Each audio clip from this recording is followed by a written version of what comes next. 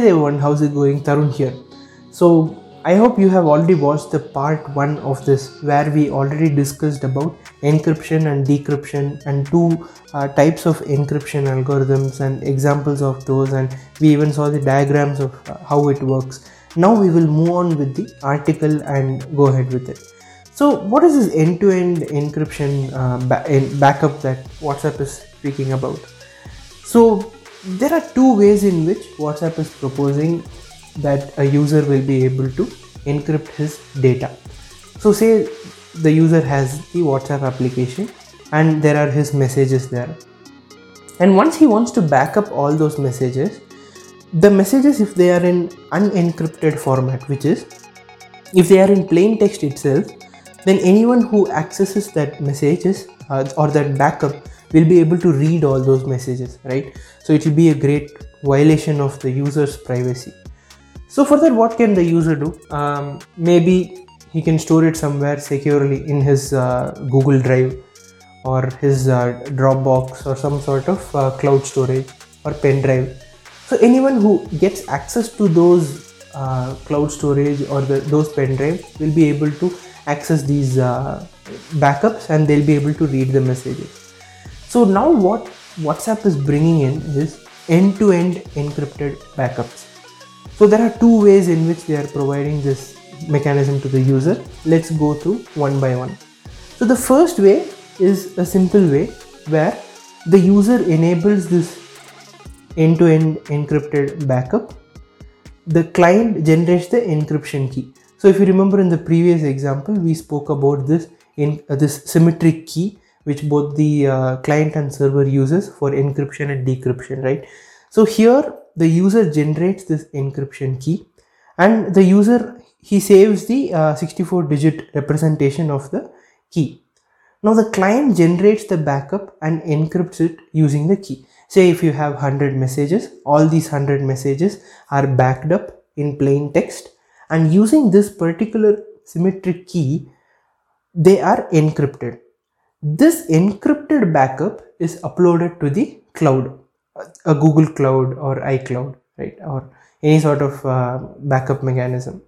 Now, even though anyone gets access to your Google Cloud or your Drive or your pen drive, they will not be able to read the messages, because even if they're able to open the file, it will look like full of mumbo jumbo, right? Because they do not have access to your key.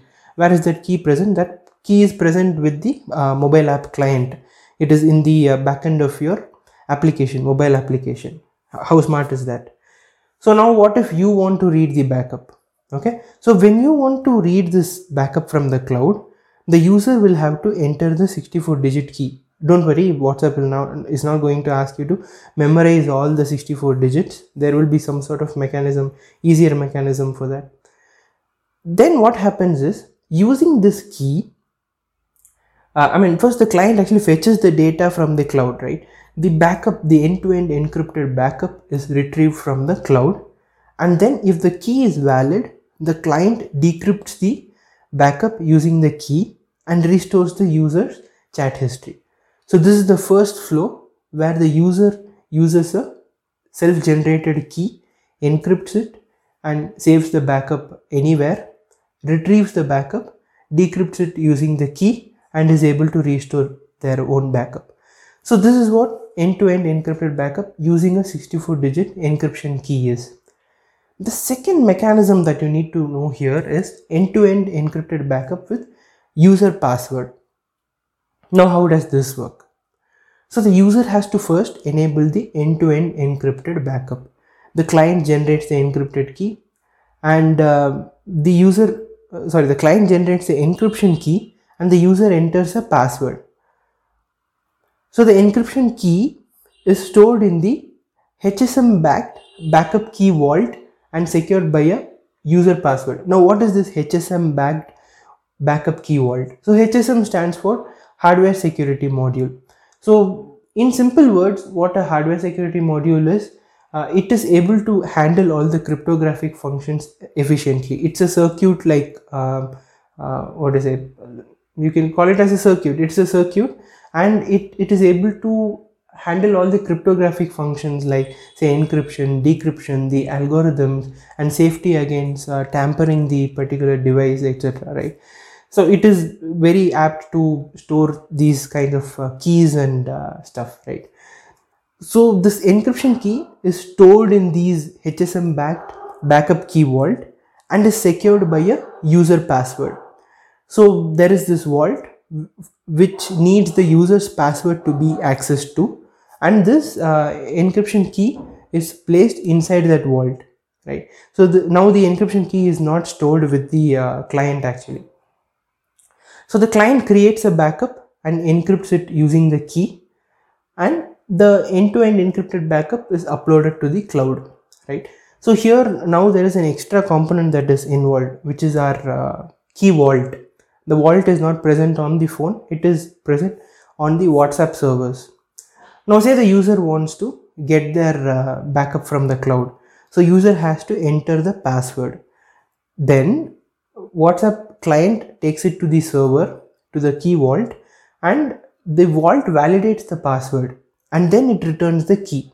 So this makes sure that the user need not maintain the key, the user need not have the key on his phone, right? The key can be placed somewhere in some other vault, and the user just has to provide the password to open that vault in order to get the key. Now once the key has been obtained by the user, the end-to-end backup is retrieved from the cloud, and the client decrypts the backup using the key and restores the user's chat history. So these are the two different flows where the end-to-end encrypted backup comes in. One is where the user maintains his own digital key, encryption key, and he encrypts it and stores it in some form of storage, retrieves the storage and decrypts it. The second form is he has to just remember his password. The key itself will be stored in a different key vault, right? And in order to access that vault, the user has to provide his own password. So this is the thing, and we are about to go deeper into this thing, into the white paper itself. The white paper is really interesting here and gives us more insights into this process as to how this actually works. So going through it quickly, so WhatsApp says that since 2016, all personal messages, calls, video chats and media sent on WhatsApp have been end-to-end encrypted, right? This means that no one except the user, not even WhatsApp, can access them. But when it was coming to backup, it was not this way, right? So WhatsApp's backup management relies on mobile device cloud partners such as Apple and Cloud to store backups of the WhatsApp data.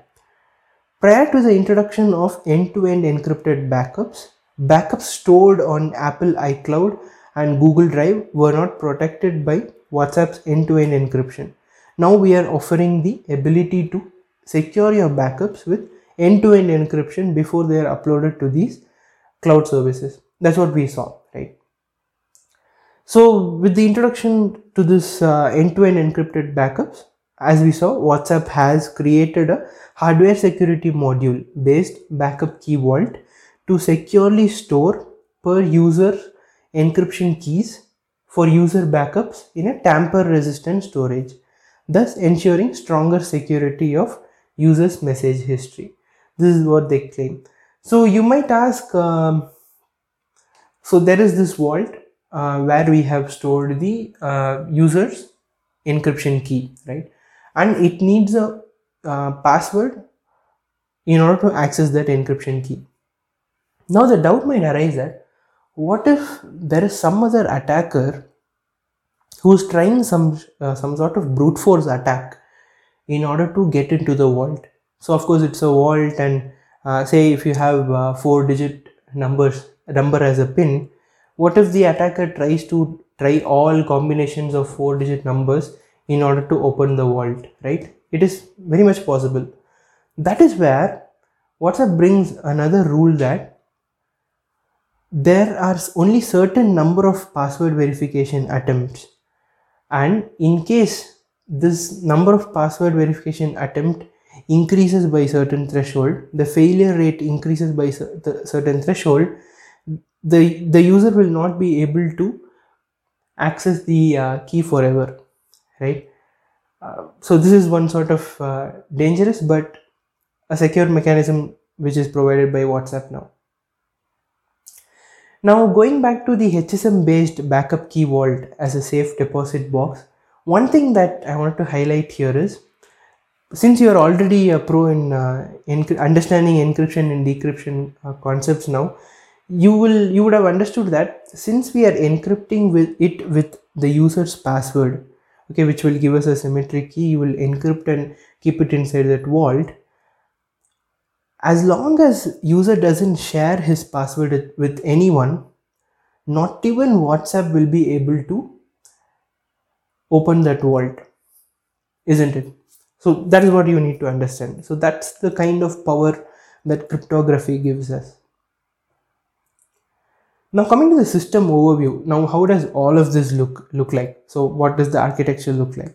So there are clients, right? Clients are the application, WhatsApp application, and through authentication, through the client server authentication protocol, the client communicates with the WhatsApp's front end service. They call that ChatD, okay, CHATD, and this WhatsApp front end service connects to its backend, which is a hardware security module based backup key vault service. And WhatsApp's servers do not connect with the Google Drive or some sort of drive, cloud drive storage. The client has to communicate with the Google Drive or the cloud storage. So this is how the complete architecture looks like. So the hardware secure module based backup key vault service is geographically distributed across multiple data centers, allowing it to continue operating in the event of data center outage, right? So say you have lost your phone, unfortunately, and you want to install WhatsApp on your new phone.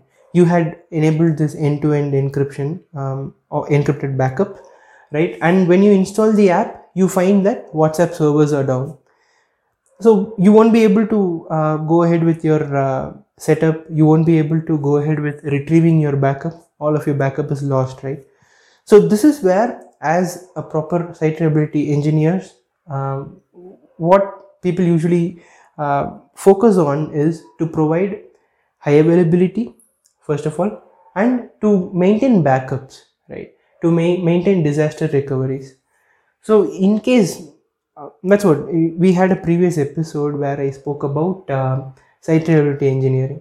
So site reliability engineers do not hope for disasters to happen, but they're always ready for it, right? So in similar way here also, in case of WhatsApp, what they're doing is, this vault that they're having, they have a fleet of vault. They have around 5 different vaults at 5 different data centers, right? So even if a couple of them go down, they say that they are able to maintain this majority consensus where you will be able to retrieve your key successfully, right? So that's where they are bringing in the HA, the high availability. That's also a point to highlight. Now you may ask, see, there is the client, there is Vault's front end, and there is Vault, which is the backend, WhatsApp's front end, and there is a backend where is Vault. So I told you that we send the key from the user's client mobile phone to the vault in order to lock it inside the vault. You may ask, what if some kind of attacker sniffs between the client and the WhatsApp's front end and he starts using that key? So that is where the security between the client and WhatsApp's front end come, right? So the clients use something known as noise pipes from a noise protocol framework for long running interactive connections. So this is another interesting theory which will come up in the future episodes. So for now, all you need to know is it is highly secure and encrypted layer of connection that is being formed between the client and the WhatsApp's front end, where the client is able to send the key securely from the client mobile application to the WhatsApp's front end, which again securely stores it into the vault. Now coming to the backup generation and the backup key registration. So what happens is WhatsApp uses this opaque protocol, OPAQUE, opaque protocol, in order to conduct these mechanisms safely. So what you need to essentially know about this opaque protocol is it allows this way of where the client uses a password in order to secure this encryption key, which is used to encrypt the data, right? And what happens is, even though the client uses the his own password to encrypt the encryption key and stores it in the vault, the opaque protocol ensures that WhatsApp does not come to know about the user's password, right? If they get to know about the user's password, they will be easily able to unlock the vault and get your encryption key, isn't it? The opaque protocol ensures that no one gets access to the user's password. Now, what about the backup key vault validation, right? So the first step the client performs when interacting with the HSM based backup key vault is vault validation. Now say you have your WhatsApp application. Now someone messed up the app in such a way that, or someone placed a proxy in between you and WhatsApp in such a way that you are not connecting to the actual WhatsApp servers, but you are connecting to some dummy server set up by a hacker impersonating WhatsApp. So he's telling that these are the WhatsApp servers you need to connect to, and your app is actually connecting to that.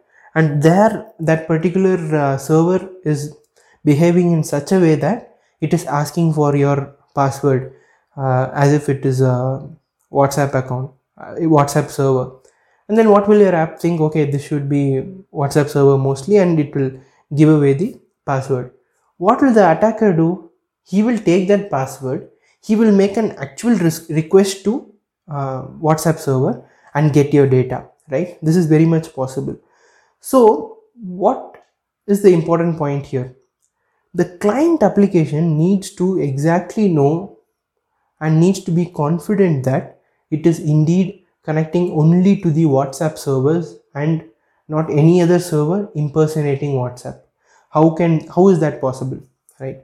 Here comes the asymmetric encryption concepts, which we saw in the previous episode.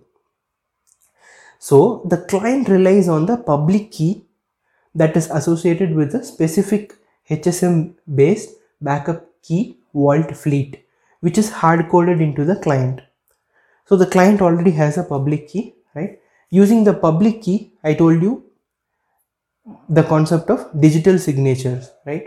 So using the private key, the vault fleet will send a message, and this client will decrypt it using the public key in order to verify that yes, it is the actual vault server which is communicating with it, right? So this prevents man in the middle type of attacks. It's very important, right? Now coming to the next part, like in detail as to what actually happens, we actually went through this.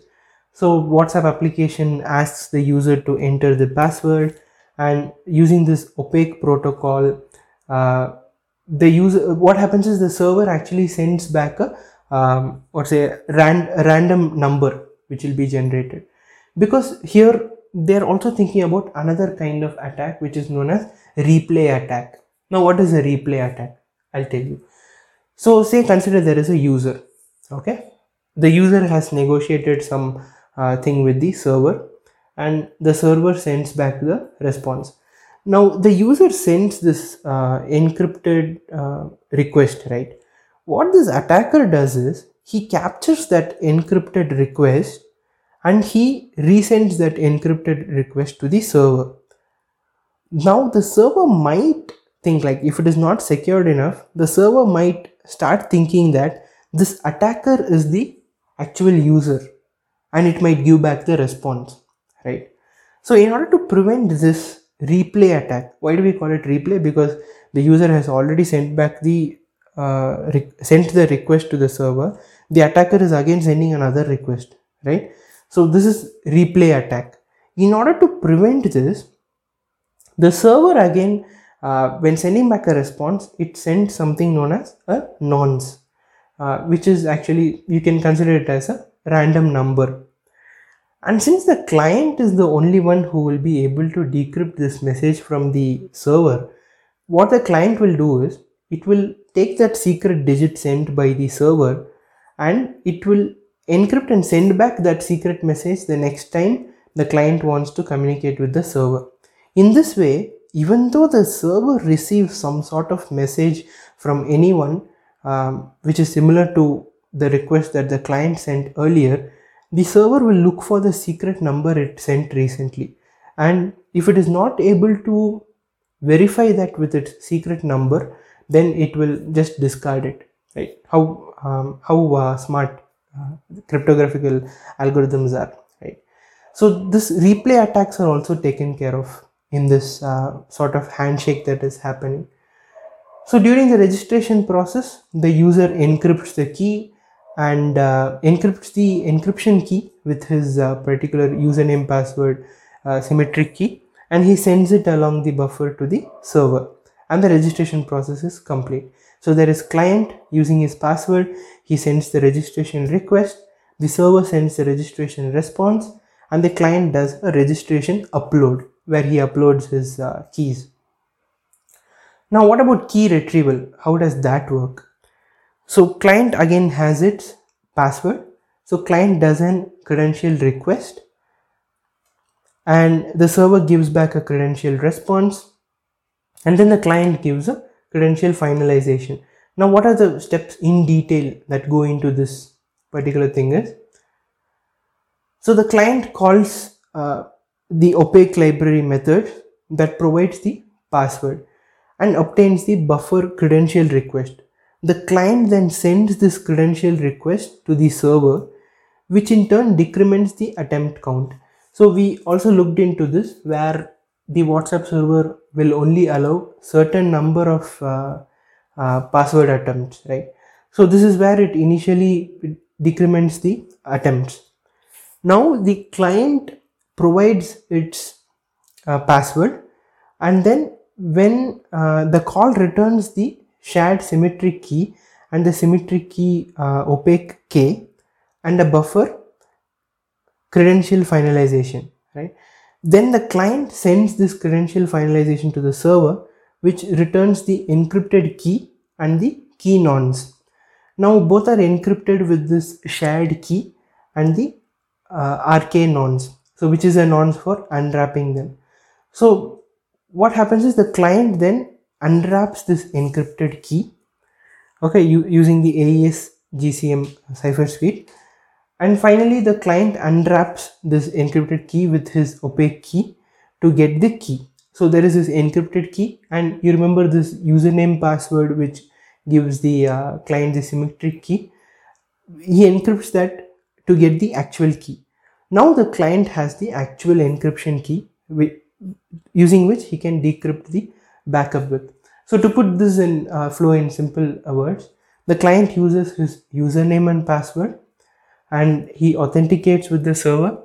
The server sends back the encrypted key in an encryption format along with this nonce that we were speaking about, and the client uses his encryption key, his symmetric key, in order to decrypt this encryption key, and he gets the encryption key K, and all of this process is backed by the opaque protocol.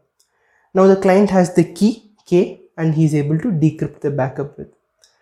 So this was a pretty much in-depth dive about WhatsApp's end-to-end encryption, where we learned about a lot of stuff, right from system architecture to how they manage HA to how they manage secure encrypted cryptographic communications.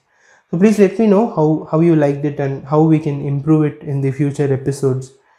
Thank you so much for listening. I hope this helped a lot. Please check out the official article also. This is on engineering.fb.com. So it is about WhatsApp's end-to-end encrypted backups. See you guys in the future episodes with similar kind of topics, interesting topics where we deep dive into articles. Thank you so much for joining in this episode. See you guys in the next episode. Thank you. Bye.